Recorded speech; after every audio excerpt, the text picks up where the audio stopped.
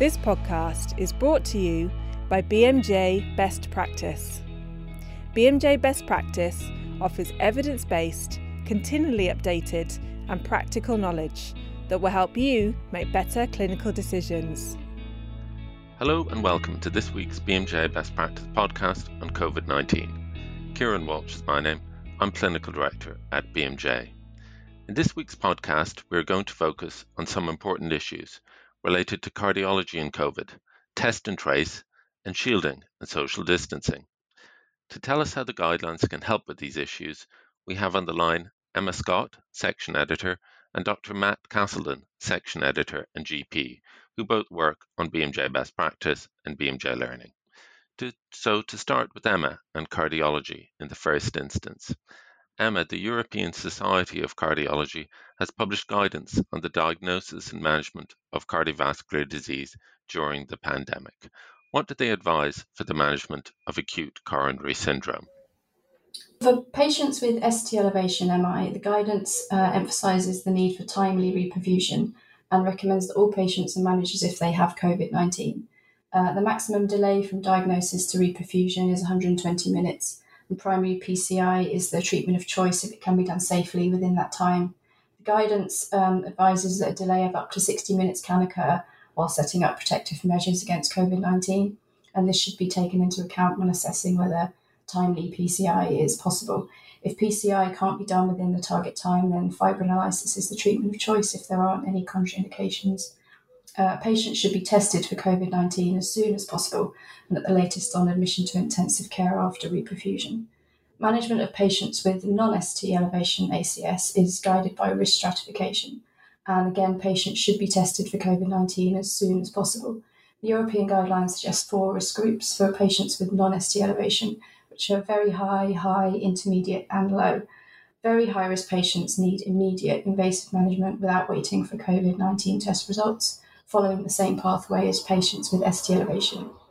High-risk patients should have early intervention after their COVID test results are known, ideally within 24 hours, and intermediate and low-risk patients can be managed non-invasively after their COVID test results are known. Okay, great, thank you. And what does the guidance say about the diagnosis of acute coronary syndrome? Yes, the guidance notes that diagnosis of acute coronary syndromes and other cardiovascular conditions can be more difficult in patients with known active COVID-19, as symptoms such as shortness of breath and chest pain or tightness can overlap. But they remind us that the presence of COVID-19 infection shouldn't mean that cardiac events, including ACS, are overlooked, and that it can be associated with the infection or unrelated. The same ECG criteria for cardiac conditions apply for patients with and without COVID. Troponin and other cardiac enzymes can be elevated in COVID-19 infection. And another guideline from Australia and New Zealand notes that elevated troponin shouldn't be relied on to indicate ACS in patients with COVID-19. The European guidance suggests that key elements for identifying MI would be chest pain characteristics, assessment of COVID severity, troponin measurement, and cardiac imaging. Okay, great. Thank you. That's very clear. Lastly, what about smoking and COVID-19? What do the guidelines say about that? Yes, this is another area we've recently covered in the best practice topic on management of coexisting conditions in the context of COVID-19. Evidence suggests that patients with COVID-19 who smoke tobacco have an increased risk of more severe disease and also death. Smokers are also at increased risk of contracting COVID-19 with the repetitive hand-to-mouth movements that are involved. E-cigarettes can be used as nicotine replacement. The evidence for benefits and harms is still developing there, but use of e-cigarettes also obviously involves repetitive hand-to-mouth movements. Overall, smoking cessation is strongly encouraged. Okay, thank you. Thanks, Emma. Let's move on to Matt and test and trace. Matt, test and trace, how does it currently work for essential workers in the UK?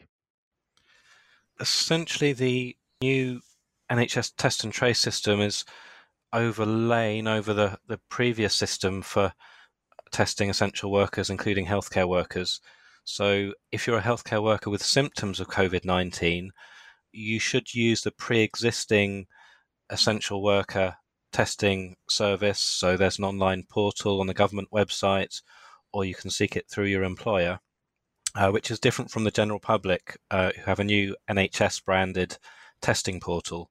So the essential worker testing service is prioritised, and if you're a healthcare worker with symptoms of COVID-19, you should seek your test through there.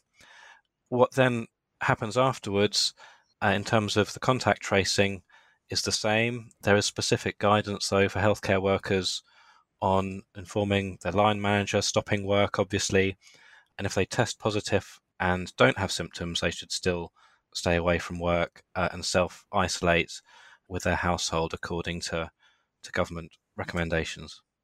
Okay, thank you. And say you're a healthcare worker and you've had a positive antibody test, and then you meet somebody who happens to have COVID. What should you do? Well, you shouldn't change your behavior in any way. The antibody testing is really being rolled out so that Public Health England can sort of assess seroprevalence of the disease. At the moment, we can't establish the degree of immunity to reinfection. There are still questions over how sensitive antibody testing is, particularly for people with mild or asymptomatic disease. So although healthcare workers are recommended to get the tests, it's really for information only at this stage. For information for public health rather than changing management in any way. So the self-isolation you would do and follow recommendations with a positive swab PCR test, but not for a blood antibody test. Okay, thank you. Let's move on to another subject, that of face covering. Can you tell us the latest guidance on face covering? Well, the UK guidance and the WHO, World Health Organization guidance has changed with regards to the general public and use of non-medical masks or face coverings. The advice on healthcare workers and carers using face masks as part of PPE, that's essentially unchanged. But for members of the public, it is now recommended that they wear face coverings, including in hospital settings, public transport, if you're out and about and you can't maintain social distancing. That's the gist of the WHO recommendations, is that if you can't maintain adequate social distancing, then that's where face coverings have a place. In England, for example, on public transport, it's recommended for everyone. So there's still quite a variation in the detail of the recommendations for face coverings, but the message is that it's now being recognised they do have a role, and that's in preventing the wearer from spreading infection to other people. Okay, thank you. And another important subject is shielding. Tell us about the latest guidance on shielding.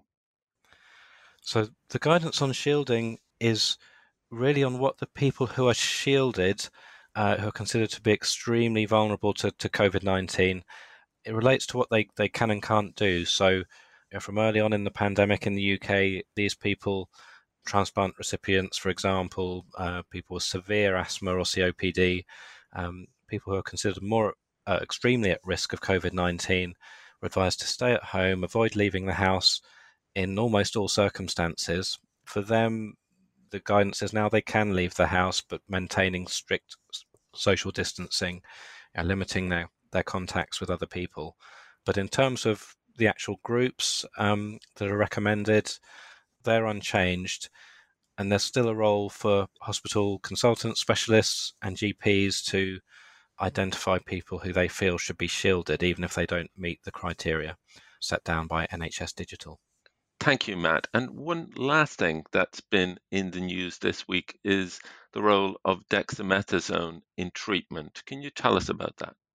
Yes, there were some interim results announced yesterday from the Recovery trial, which is a UK-wide trial investigating various treatments, proposed treatments for COVID-19. And they suggest that low-dose dexamethasone is an effective treatment for the management of hospitalised patients with COVID-19 who require oxygen or ventilation. It's a big trial. It's worth making the point that the results haven't been published yet, but the findings are considered significant enough that guidance across the NHS is being changed. So dexamethasone is associated with reduced mortality risk, and as I said, it's more in patients with severe COVID-19. There's no evidence of benefit found to date in people with milder disease, but particularly in patients who are ventilated, there's a suggestion that deaths might be reduced by 1/3, so it's quite a significant finding. Okay, thank you very much, Matt, and also Emma. And thanks to you all for listening. We hope that this has been helpful, and we hope you'll be able to put what you've learned into action to better diagnose and manage affected patients. If you want to find out more, click the link in the podcast to sign into BMJ Best Practice and look at the content in this and other diseases. Thank you once again.